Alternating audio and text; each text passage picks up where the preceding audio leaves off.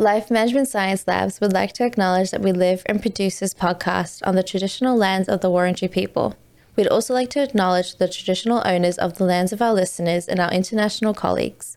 We'd like to pay our respects to the elders past, present, and emerging. Hey everyone, and welcome to Raising Parents, the Parenting Science Insights podcast, produced by LMSL, the Life Management Science Labs. We are champions of life management science, providing structured insights informed by science and inspired by practice on key aspects of conscious living. Each week, we bring you scientific and practical insights on each element with the expert knowledge of professionals in the field. I'm your host, Dina Sargent. Now, let's get started. So, hey guys, and welcome back to another episode. Today, we're talking about bullying. Now, there are so many different viewpoints on bullying. There are people who argue that it leads to children gaining resilience. There are people that it gains, that it's something that we could definitely live without. There are so many different opinions, and I am so glad to have another person join me on the show today and talk about a little bit more.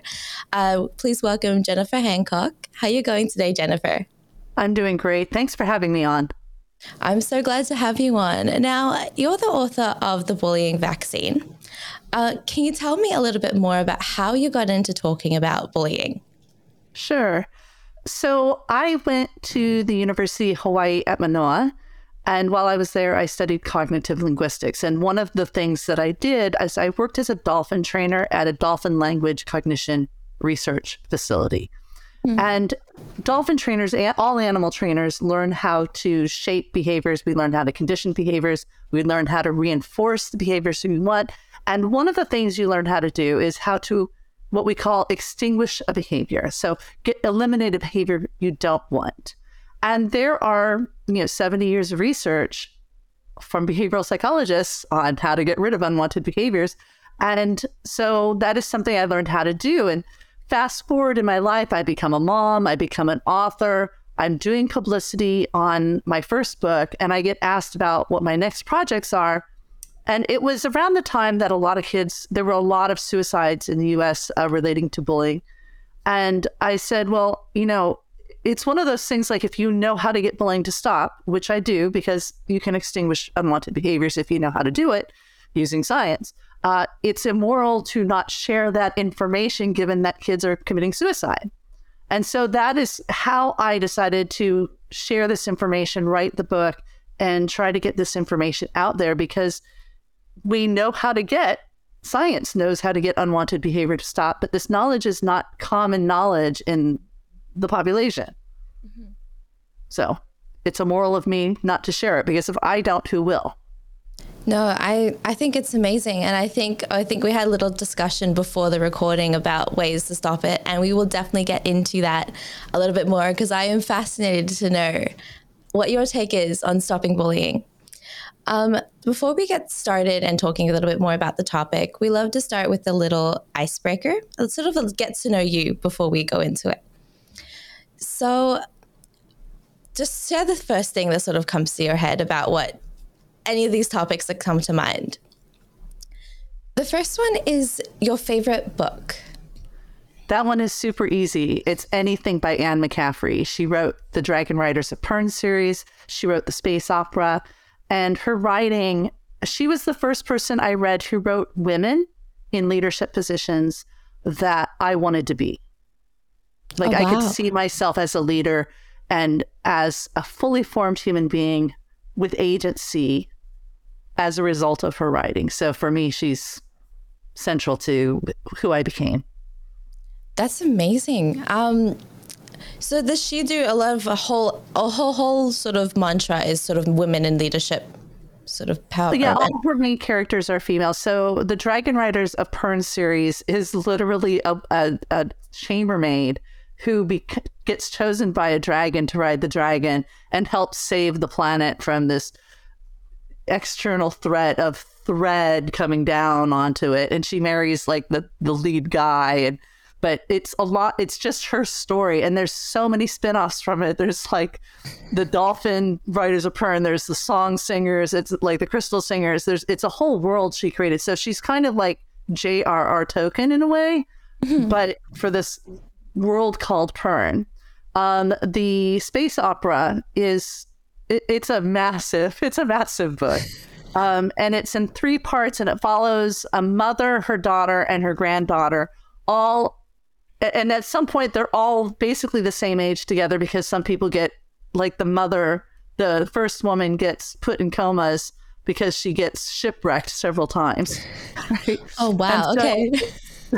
It's kind of, it's an opera, right? It's a long story, but it's so fascinating how these women get through all the trauma that they get through and come through it. So it's amazing because it's so different to what you see in like mainstream areas, where it's always the women and damsel distress kind of positions, and it's such an amazing thing when you see a woman written that's not like a demure sort of Jane Austen type person. Right. Just real scrappy and get it done. Yeah. And it's amazed me. I mean, I read those 30-ish years ago, and they still haven't been made into a movie or a TV show.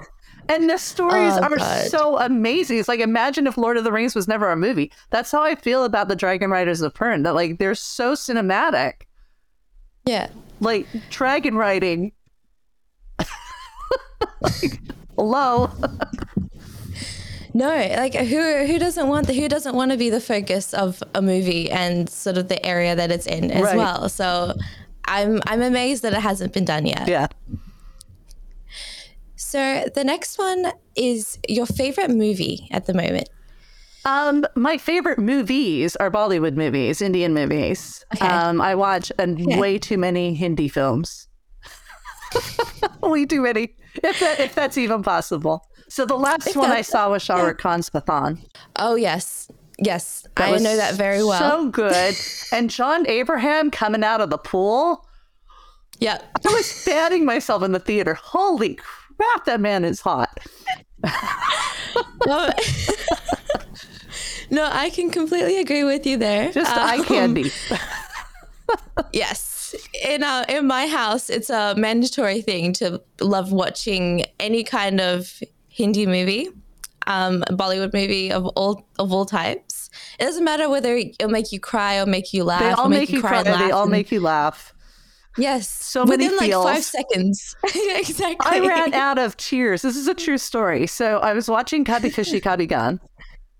Okay, and I ran out of tears 15 minutes before the end, because the second half of it, I was crying so much. And in hindsight, I should have stopped and rehydrated, but I was so into the story. So I was dry crying. Oh, no. It was so painful. Okay. I mean, it was so good, but it was so painful. Yes. No, I think that if there's any movie I would love to see for the first time again, it would be that movie. Right.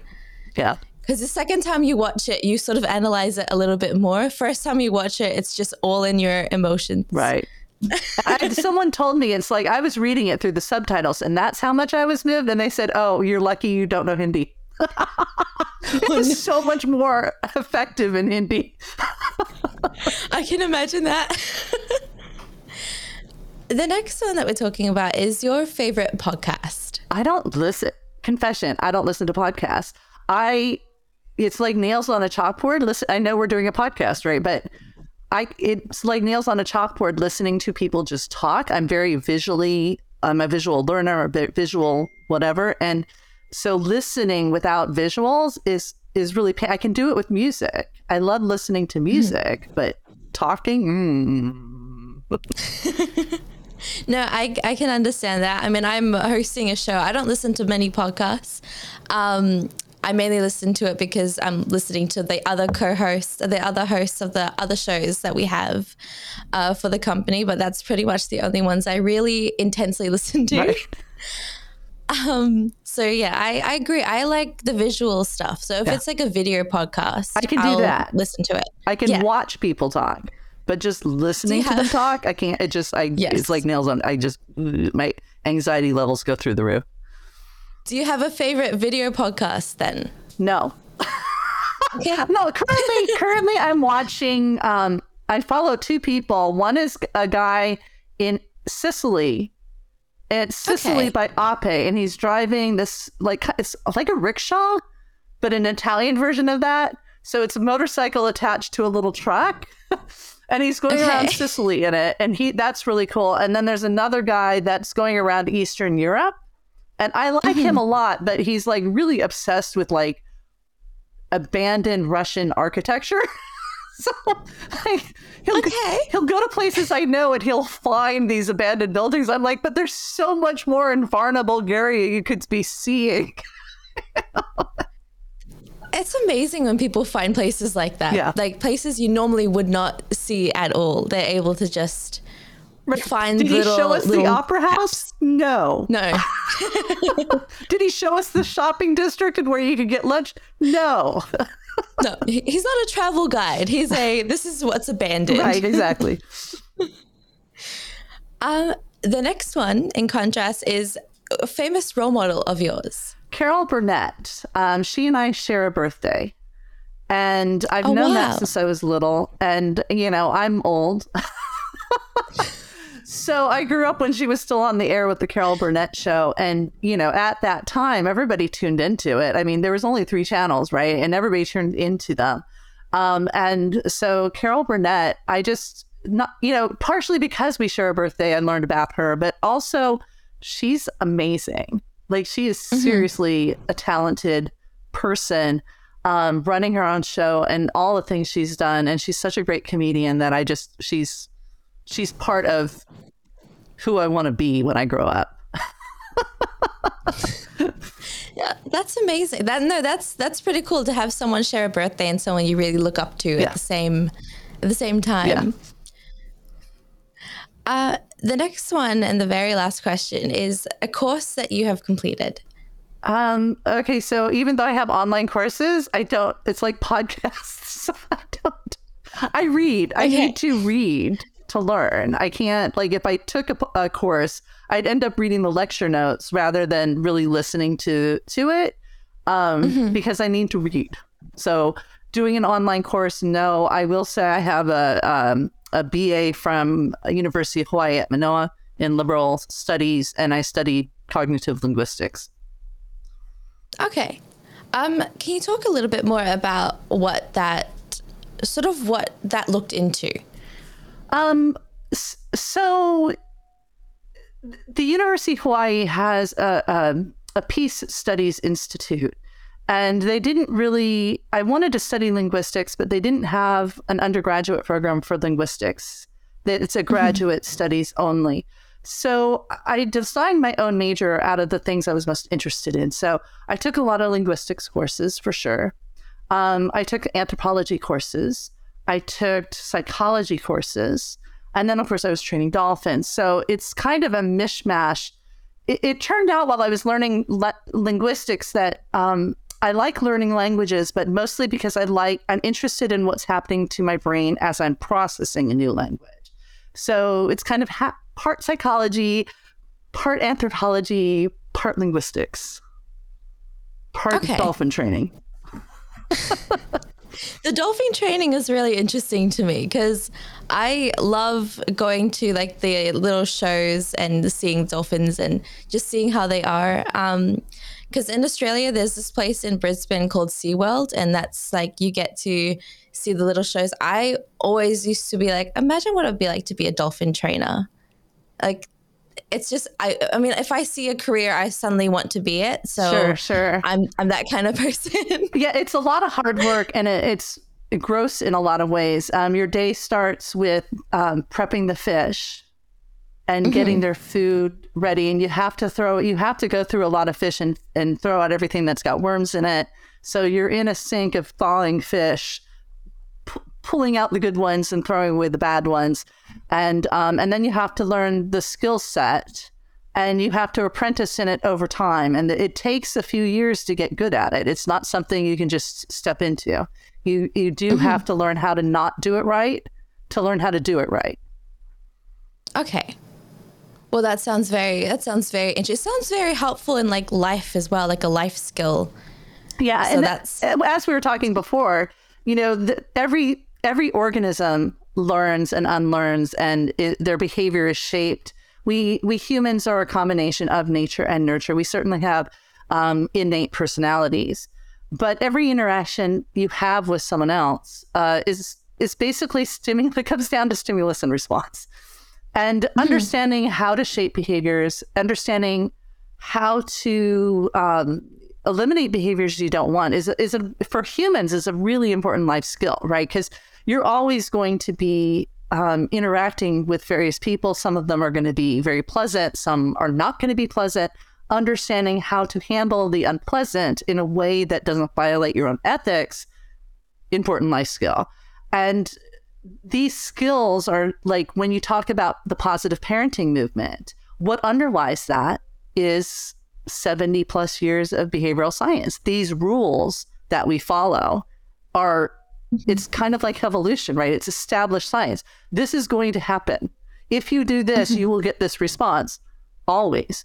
So the rules on how this works, it should be common knowledge to everyone, because the only way to defend yourself against manipulation is to understand how the manipulation is occurring and how to stop it and not allow the conditioning you're experiencing to condition you. But for parents, like how do you sleep train a child is a question of behavioral psychology. You're extinguishing an unwanted behavior of the child not going to sleep. Well, it's the kind of really like learning and unlearning things. Yeah. Like you go through different experiences and you either unlearn what it teaches you or you learn from it. Right. So, and when we talk from a behavioral perspective, when we talk about unlearning, and if you're listening to the podcast, you're not seeing me do the air quotes, but I will always put unlearning in air quotes because technically you can't completely cause unlearning or extinction. All you can do is reduce the behavior enough that it's no longer a problem. But given the right circumstances, they'll start again. So it's like putting a person in a position where they're always still facing the situation, or always still facing what it's the situation that it's caused them or the environment that it's caused. And right. Well, let me give you an example. If you had a rat in a cage and it learned that it pressed a lever, it's going to get a treat. Right. And so when it wants a treat, it goes and presses the lever. Well, what does that rat do when it presses the lever and nothing happens? It presses the lever more because it thinks the lever is broken, and it's going to try and fix that lever by pressing it more. And it's going to press it more, and it's going to press it more, and it's going to press it more. And eventually, after pressing it a whole bunch of times, it'll kind of sort of stop. It'll give up. Right? Every once in a while, though, it'll go back and press that lever to see if it works again. It's not going to forget about the lever, right? But even if the lever is completely broken, it won't be doing it all the time, but every once in a while, it's going to test that lever.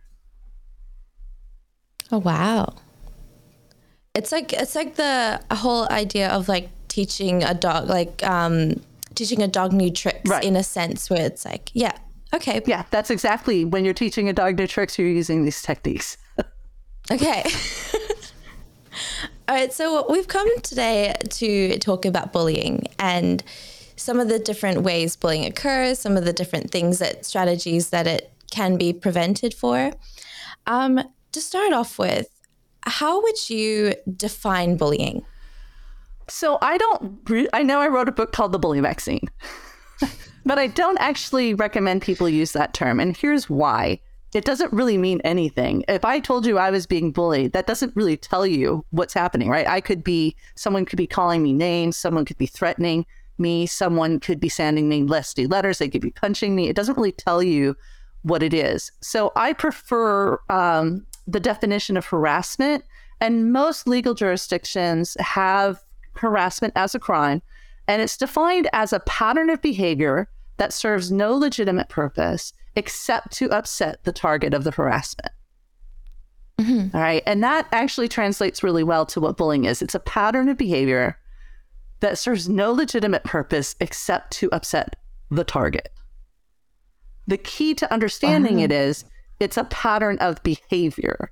And if you want a pattern of behavior to stop, there's only one known way in science to get an established behavior to stop, and that is to use a technique known as extinguishing the behavior.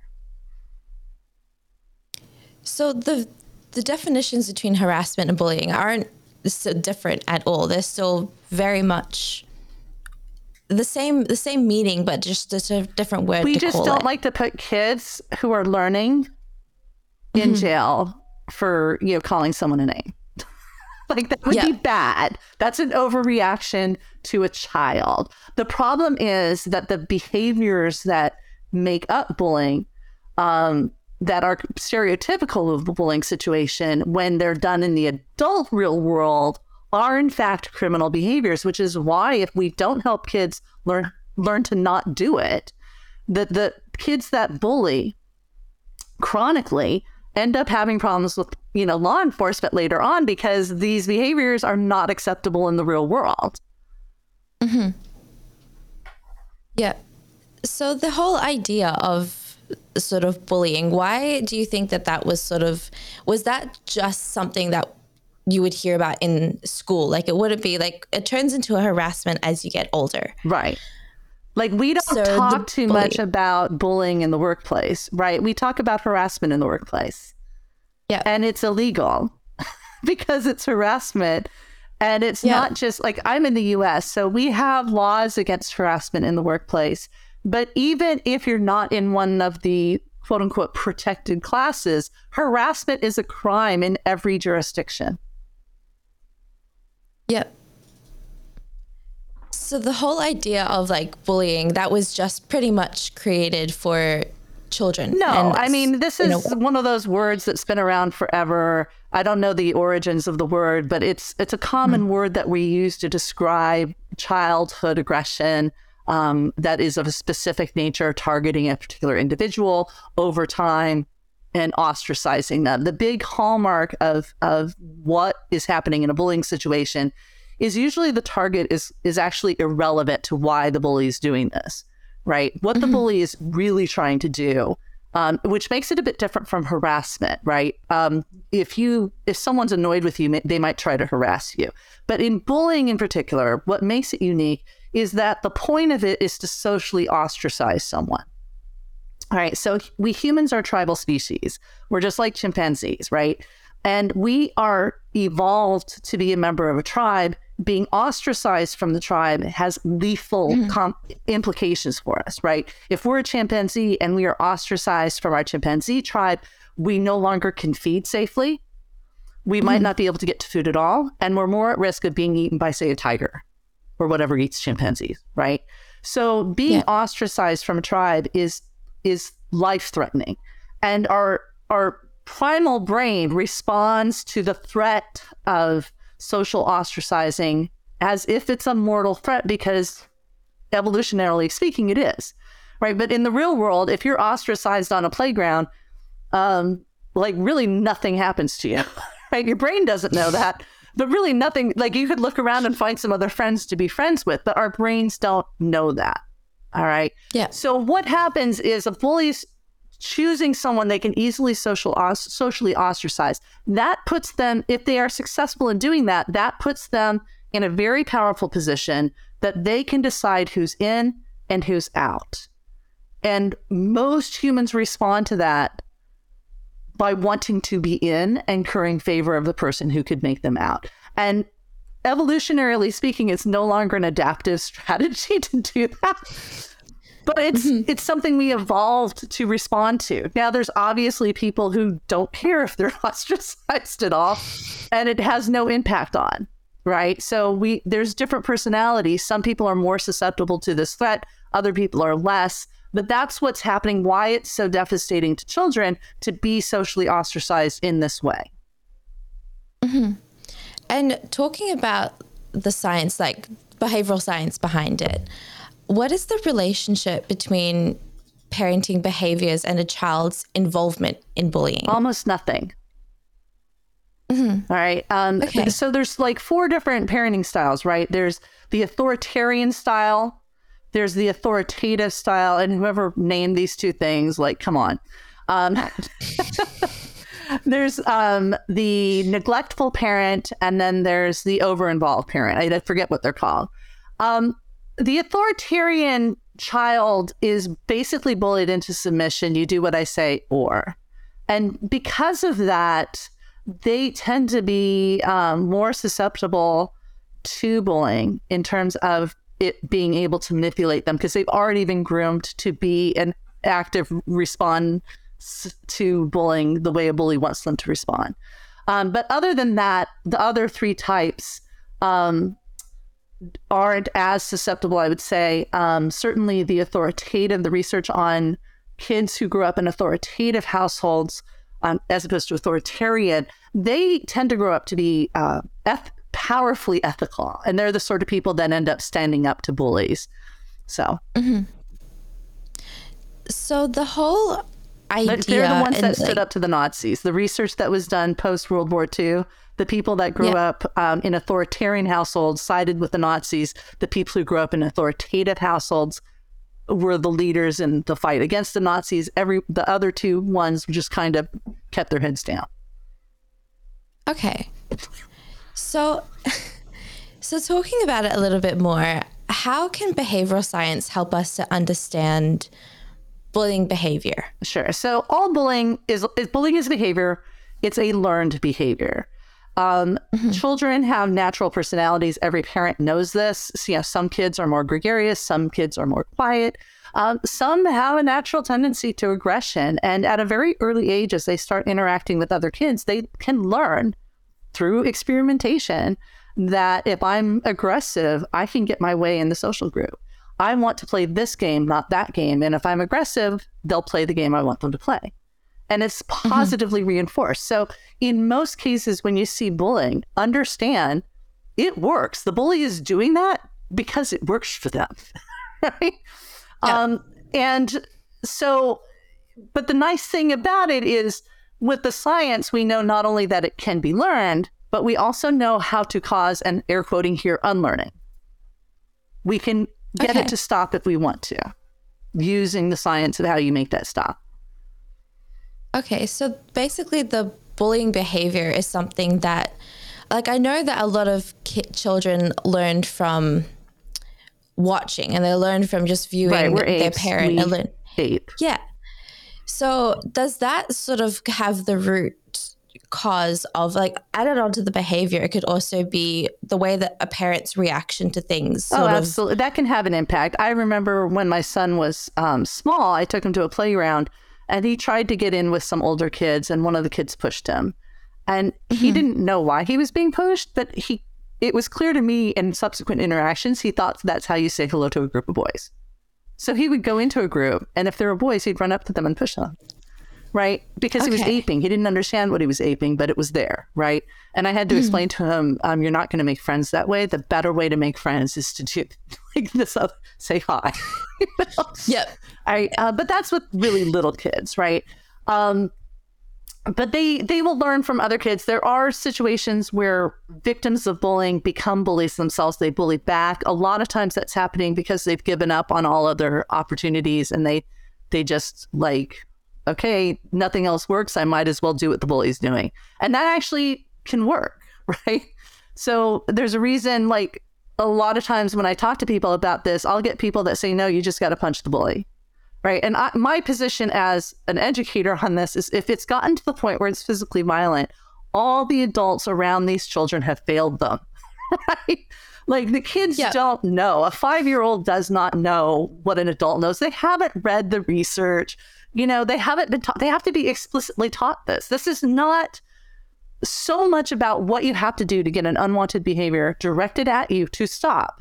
Is so counterintuitive that you have to be explicitly taught. Right.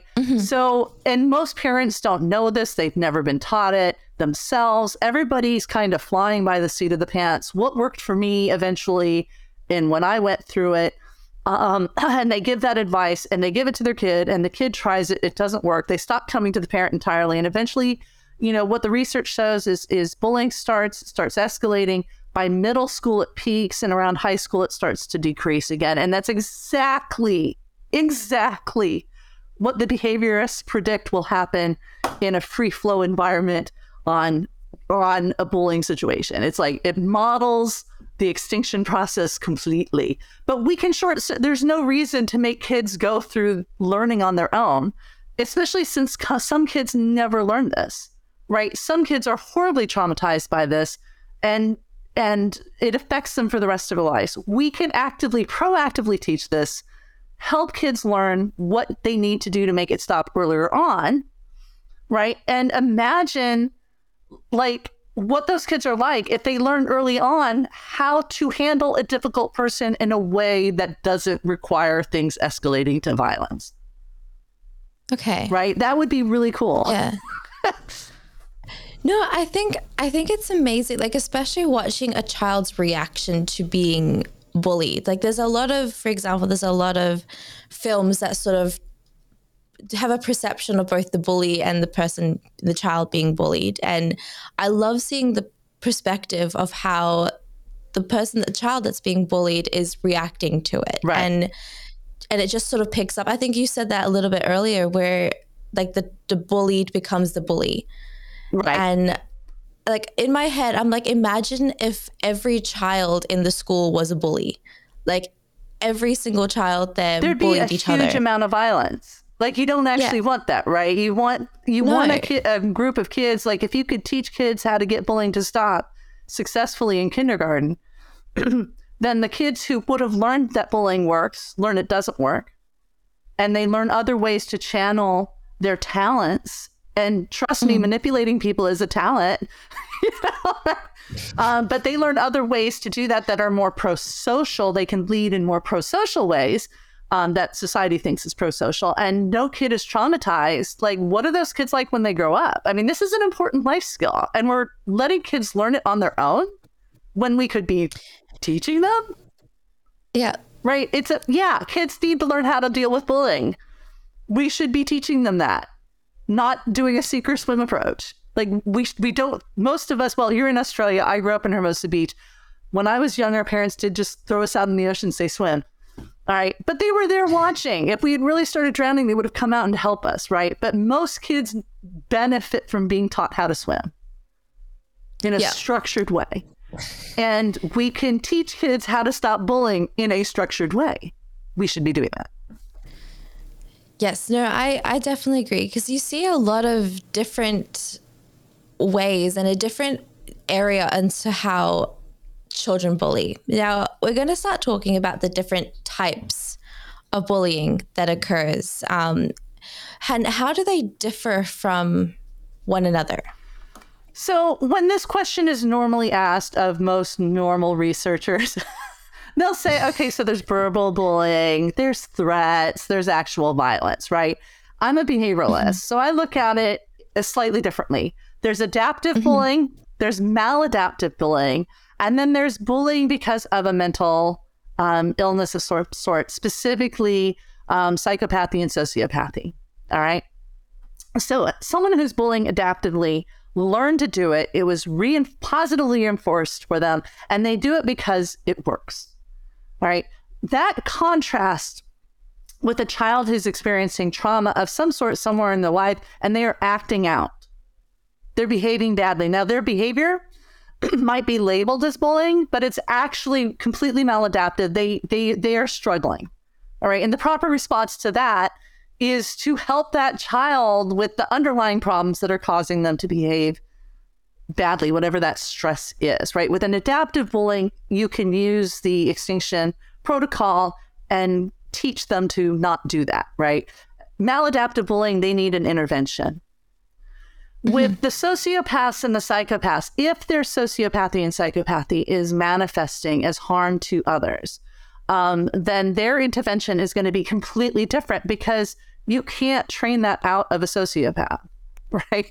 Like so, part of the problem we have is we have so much adaptive bullying that we can't tell if it's adaptive or maladaptive. So the adults, the administrators are looking at this. They see a child behaving badly. They should be approaching all children behaving badly with compassion, including the victims of this behavior. Obviously, those are the first people we should be considering about. But these are children. They're not adults. Like, why is a 5-year-old punching kids on the bus? Right? That's like the question that should be asked, not how do we get this bullying to stop, but why is, but that's not the question a child needs to be asking, right? The child is not an administrator. They're not an adult. They just need to know, what do I do when I get punched in the stomach on the bus as I'm walking onto the bus, right? So what we teach a child is very different than what an adult's going to be doing. And I'm very clear on this. I don't teach children how to stop bullying. I teach their parents.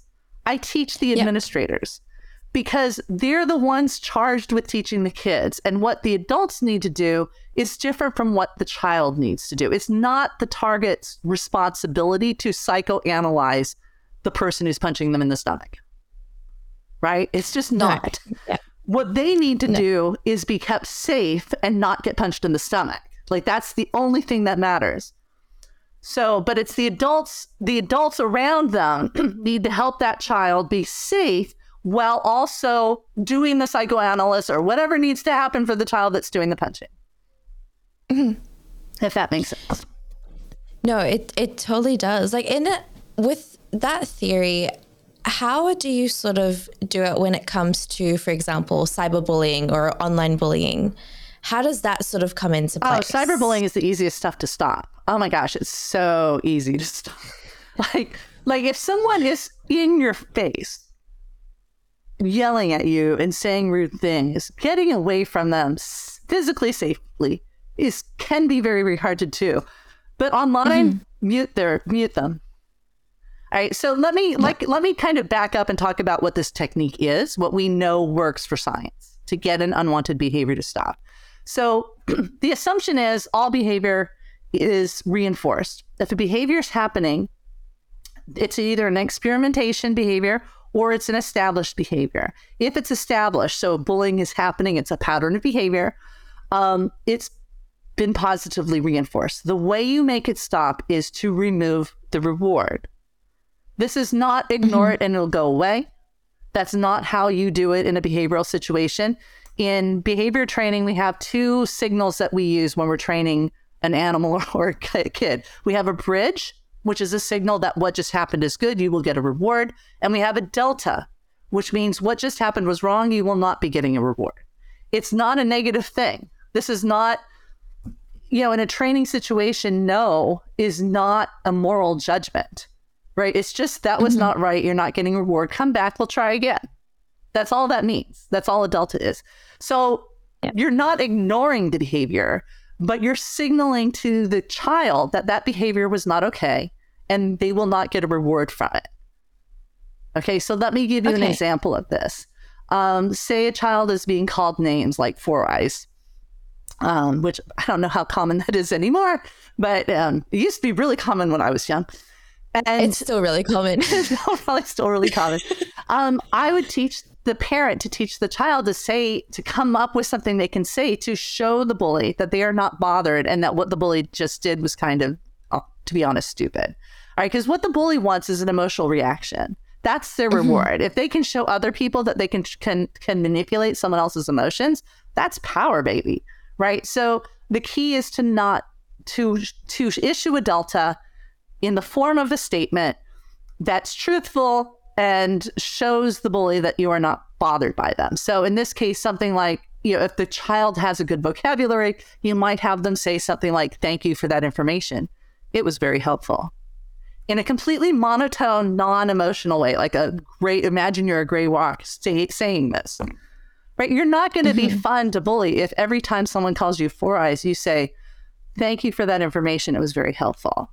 Not only will you not be fun to bully, but if the bully's performing for other people, the other people will start looking at that bully like there's something wrong with them if they continue.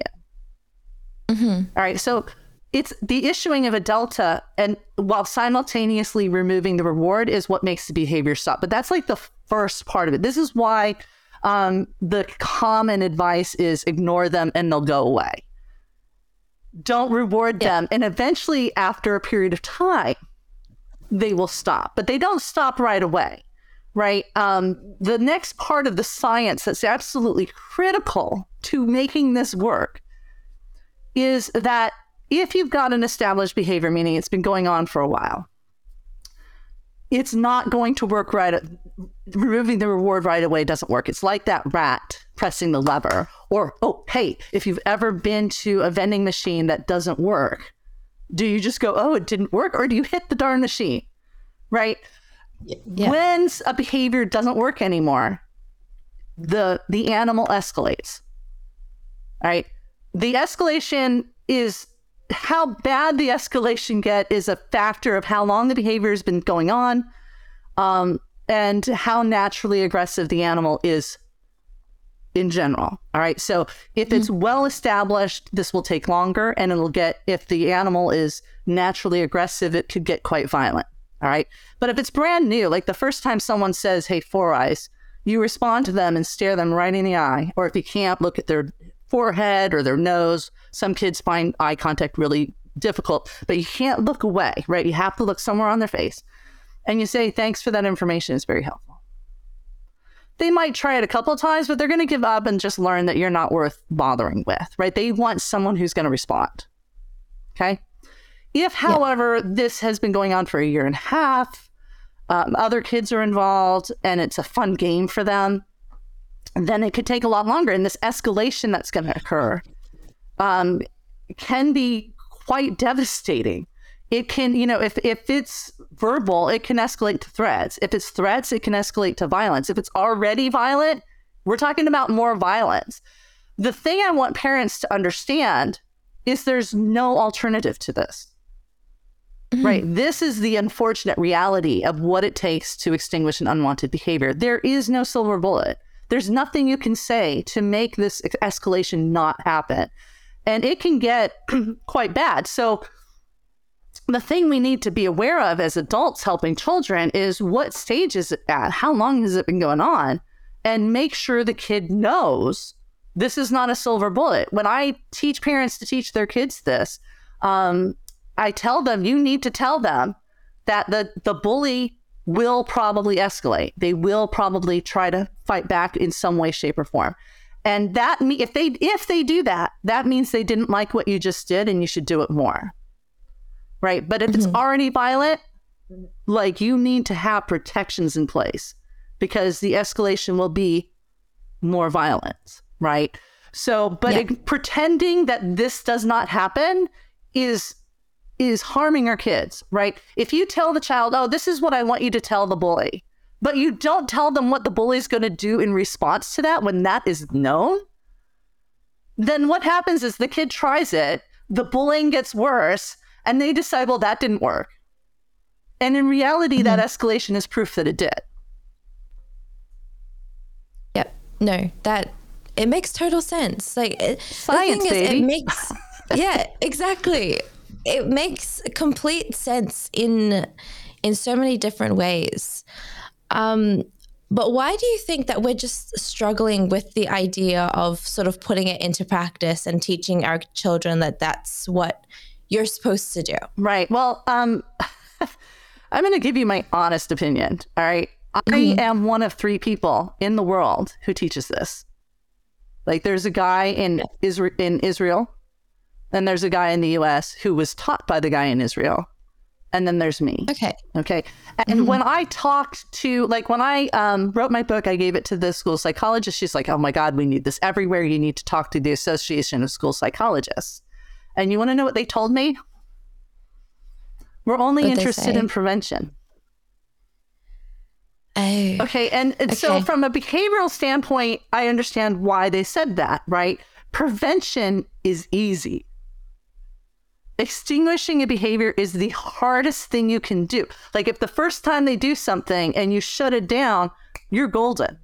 But if it becomes established and you want to try and get it to stop, there's only one way to do it. You have to go through, like, proverbial hell to get through it because of the escalation. And rightfully so, it's kind of a moral for an educator to say, I'm going to need you to do this thing, but you could get beat up if I have you do it. Right. Yep. So I understand that. The problem is, if we don't teach kids the reality of what the science says is going to happen, then we're leaving them to their own devices, and it's going to escalate anyways. And that's exactly what the data shows, right? It gets more worse and more violent as kids get into middle school. Eventually, around high school, kids are able to find their own cliques. They're able to not ignore and get away from the bullies and just avoid them altogether. All right. But we don't have to go through this pattern anymore. right? If we teach the elimination protocol, we are in fact teaching the prevention protocol. It's the same protocol. It's just the whole thing and not a tiny snippet of it that kids then try and go, well, that didn't work, right? So I think part of the problem is that a lot of the problem is people are coming to it from sociology. I spoke at the last World Anti-Bullying Forum in October, and I had some conversations with sociologists out of Korea. And they said, this is really interesting, but I said, no, you showed me your data. You had me look at your data, and I can see the escalation that is predicted to occur in your data.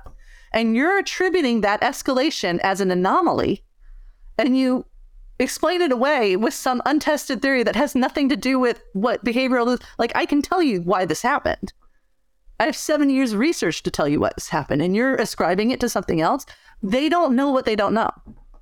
Right? They're trained sociologists. They're not trained animal trainers. Right? The same thing happens when you do harassment in the workplace. Right? Most of the work is done by lawyers who don't know anything about psychology. Right? So the entire protocols, like if you get trained in how to stop harassment in the workplace in California, it's a 2-hour training with 20 topics. Only one of them is how to make the unwanted behavior stop, which needs about an hour. Right. Okay. All the topics are the laws. They think if, in the whole history of humanity, telling people it's against the law, so don't do it, has never worked. And yet that's our approach. Right. We need to shift the paradigm and say, okay, behavioral scientists actually know what they're talking about. They have 70 years. It's established science. This is definitely going to happen. So yet let's use this to help us. And it's starting to happen in some areas. I know with domestic violence, right? Women who get a restraining order or there's some trigger or an increased risk to violence from their partners for a short period of time. Well, that's predicted by the behavioral model. When you remove the reward, you see an escalation. All right. So they're starting to plan for it. And when you plan for it, you can help the target get through it by insulating them from the blowback. The blowback should be directed at an adult, not at a child. But because no one's planning for that, it's the child's on their own for the most part. So how does it get to a point? Because I know that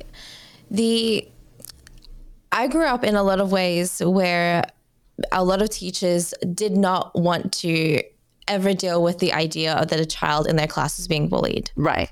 And there are a lot of teachers who I saw who said they don't want to rock the boat when it comes to bringing the parents in. I remember this one discussion in primary school about one of the teachers saying that bullying leads to resilience, and then she's going to become a resilient child. Or a dead child. Yeah. Or a dead child. Right. So there's a couple of things that are happening, right? One is the teachers have not been taught this, right? It's possible the school psychologists may kind of sort of know this, but having given presentations to psychologists, I can tell you they learned it as book knowledge, but not as a practical skill, right? When I tell them about it, they go, oh, yeah. Not only would that work, it's the only thing that would. That's and a school psychologist, that should not be their response, right? Right. No. Yeah. Okay. So, and the same thing with the school counselors, they learned about it, but not as a practical skill. All right. So we need to kind of bridge that gap with them, I think, first. The other thing that happens is that none of the reporting in a school is set up to handle a pattern of behavior, and bullying is a pattern of behavior. So, if a kid comes up to a teacher and says, I'm being bullied by kid A, they say, well, what are they doing? Well, the kid comes and says, oh, well, they called me a name. Right. But that doesn't show the pattern. That's like a single incident in a pattern. Right. I had a kid who went through my the toolkit I provide online, which is free at thebullyvaccineproject.com. And they went through it. And about a month in, they started to fully use my documentation log that I provide as part of the way the parents debrief the kid after every day. And once they started to use this, and again, this was 1 month into the program, their parent brought them to me because the child was suicidal. Okay. They had already gotten to the point where the child's suicidal. 1 month into it, the kid starts using this log, and they're logging 30, 40, 50 incidences every day from one kid towards them.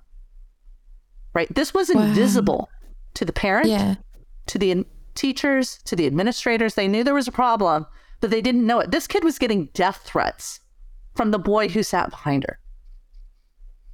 Death threats. Okay. All right. So the school is not prepared for that. They're dealing with one-off incidences and a pattern of behavior. They can't track it. They don't have the skills to track it. They don't know to track it. They're not set up for it. And it's such a problem that they don't want to deal with it at all because they don't have a way to deal with it. Right. My son was on a bus and like this punching kids on the bus. There was a kindergartner on his bus, was punching everybody who came on the bus. And he punched my kid on the bus. My son told me about it and I told the principal about it. And she said, you need to call the bus company. And the bus driver the next morning thanked me. Like, she's like, thank you. I have set 8 notifications on this kid in a week. And no one's done anything. So that's the bus driver's perspective, right? This kid was 2 notices away from being banned from the bus entirely. A kindergartner. Wow. Right? Because the bus driver filled out the form she was supposed to fill out and turned it in, right? Yeah. A week later, the principal didn't even know this was happening. The parent didn't know it was happening, right? Because of the way things were communicated, it's just they're not set up to track multiple instances of problematic behavior, right? And that's one of the things, if you're an administrator or a teacher, I have a 5-point plan to stop bullying in the schools that talks about what needs to happen. And if you learn the technique of what needs to happen, you have to like change the systems to see and track the patterns in order to deal with the patterns in order to get them to stop. So when you're talking about that plan, how does it work in sort of a school system? Because I know school systems, a lot of them say that they have sort of a bullying prevention plan, and they talk about that a lot when it comes to, I remember hearing that so many times, but they never knew what to really do. Right. So the standard plan is kind of what I call the legal plan, which is if kids know it's wrong, they won't do it. Yeah. And if we tell them to not do it, they won't do it. And never in the history of humanity has that ever worked. Like, you can't go to a bully and say, don't do that. Never works. Like, it's just, everybody knows it's stupid, but that's the approach. And the approach is on the assumption that everybody's a rational actor. And people are not. When it comes to bully, there's no rationality to it at all. It's just, it's a conditioned response. So yeah, it's, they have to learn what works instead of assuming they know what works based on their own personal experience of trauma and abuse at the hands of bullies throughout their years and experience as a teacher. Instead, get the science, learn what it takes to actually make unwanted behavior stop, what is hard to do about it. The other thing that happens is there's a program called Olveus. And Olveus is 100% correct. All right. But a lot of it is about making people aware and trying to get bystanders to become what they call upstanders. The problem with Olveus, and the reason Olveus is only 50% successful, is because he only teaches 50% of the protocol. Right? There's more to it. He's right. But he teaches the first 2 elements of a 7-element process. Yeah. Right. And so you need the other 5 elements to really understand, okay, I do this, they do this, I do this, then what? Right. And it's the then what that dictates whether you're going to be successful or not. All right. So now we're coming up to the final section of the show. And this is one of my favorite ones because every guest has a very different thing that they like to talk about. We're coming up to the open mic. And now this gets you a chance to talk about anything that you're passionate about or something that you want to share with our audience. It could be some projects or anything that you are working on at the moment, and we'd love to hear about it. So during these last 5 minutes, a few minutes or so, we'd definitely love to have you share a few things that's you're wanting to talk about?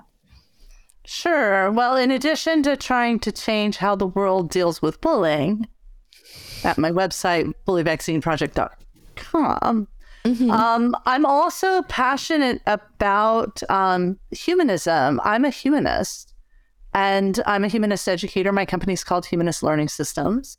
And I really do think a combination of a behavioral approach, understanding how behaviors are shaped and whatnot, with a compassion-based approach to living is helpful. And I think more people would benefit if they knew about it. I meet so many people that have kind of gone through some sort of spiritual journey, right? And then they end up learning about compassion, and it fits in with whatever else they believe.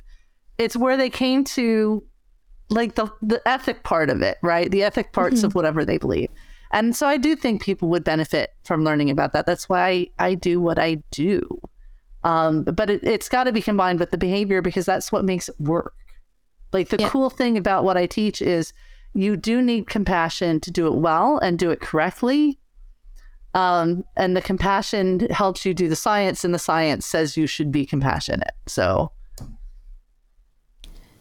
I definitely, I love that. And I love that you have a whole company that's sort of just directed into trying to help in how people see different things and see different situations. Because, I mean, a lot of people say that they want to change the world, but not a lot of people actually try to. So it's definitely commendable. Getting it done is really hard. Like, I feel like I've completely failed to get the world to change how they learn about and teach bullying, right? Like, there's only 3 of us, and it should be standard. So yes, well, 3 is better than none. That's and true. It's a whole lot better start than to what we grew up with and not having that availability at all. True. So I guess in a way it does make you resilient. It just makes you want to change it even more. Right, exactly. We just need to be using the science. Yes, exactly. Yeah, and the thing is, like, my mom taught me how to get a bully to stop when I was young. So I was never really bullied because she taught me the technique that works. It turns out the technique she taught me is backed by science, right? Okay. So, I mean, it is teachable. Yes. If you know what you're supposed to be teaching. That's step 1. Learn what you're supposed to learn. You don't know it, learn it. Yes, and I think that's definitely amazing. I want to thank you so much, Jennifer, for coming on and for talking about bullying in a behavioralist kind of point of view, because not a lot of people do that. And like you said, there's 3 people in the world that do this. And I'm so privileged to have you be one of them, and you come onto the show and talk about this a little bit more. Sure.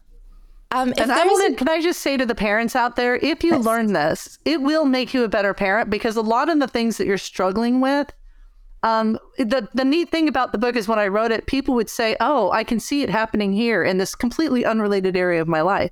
And it's because I teach what's happening in the large sense and then apply it to bullying, but it applies to all areas of your life. And once you know this, you can gain more control over all aspects of your life. Yes. No, it's a good point. It's a really nice way of ending it, because it's such a thing that should be standard to know and should be something that we not only teach our kids, but we teach ourselves. Right. And I think that's the most important part of it. So if there's a way that audience member would like to get to talk to you a little bit more, sort of email you, is there a way that they can get in contact with you? Absolutely. My website, bullyvaccineproject.com, has a contact page. All the material on it is free. You don't have to sign up or give me your email or anything. You can just peruse the videos, learn what you want to learn. If you have questions, you can contact me using the contact form. Okay, perfect. And I will definitely have that down a link below in order for every audience member to have free access to it. So that's great. Well, thank you so much, Jennifer, for talking to us today and sort of enlightening us a little bit more on this position and especially on the different ways that bullying can be stopped. Because it's very interesting when people say that it's something that you just go through. But yeah, no. Kids are better off if they don't go through it. Yes, I can agree with that. Thank you guys so much for listening, and I will definitely see you guys in the next episode.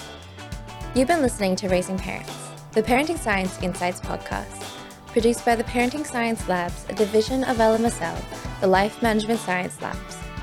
More episodes are available from 10 life management perspectives and can be found by searching LMSL on Apple Podcasts, Google Podcasts, Spotify, and other podcasting apps available on your smartphone.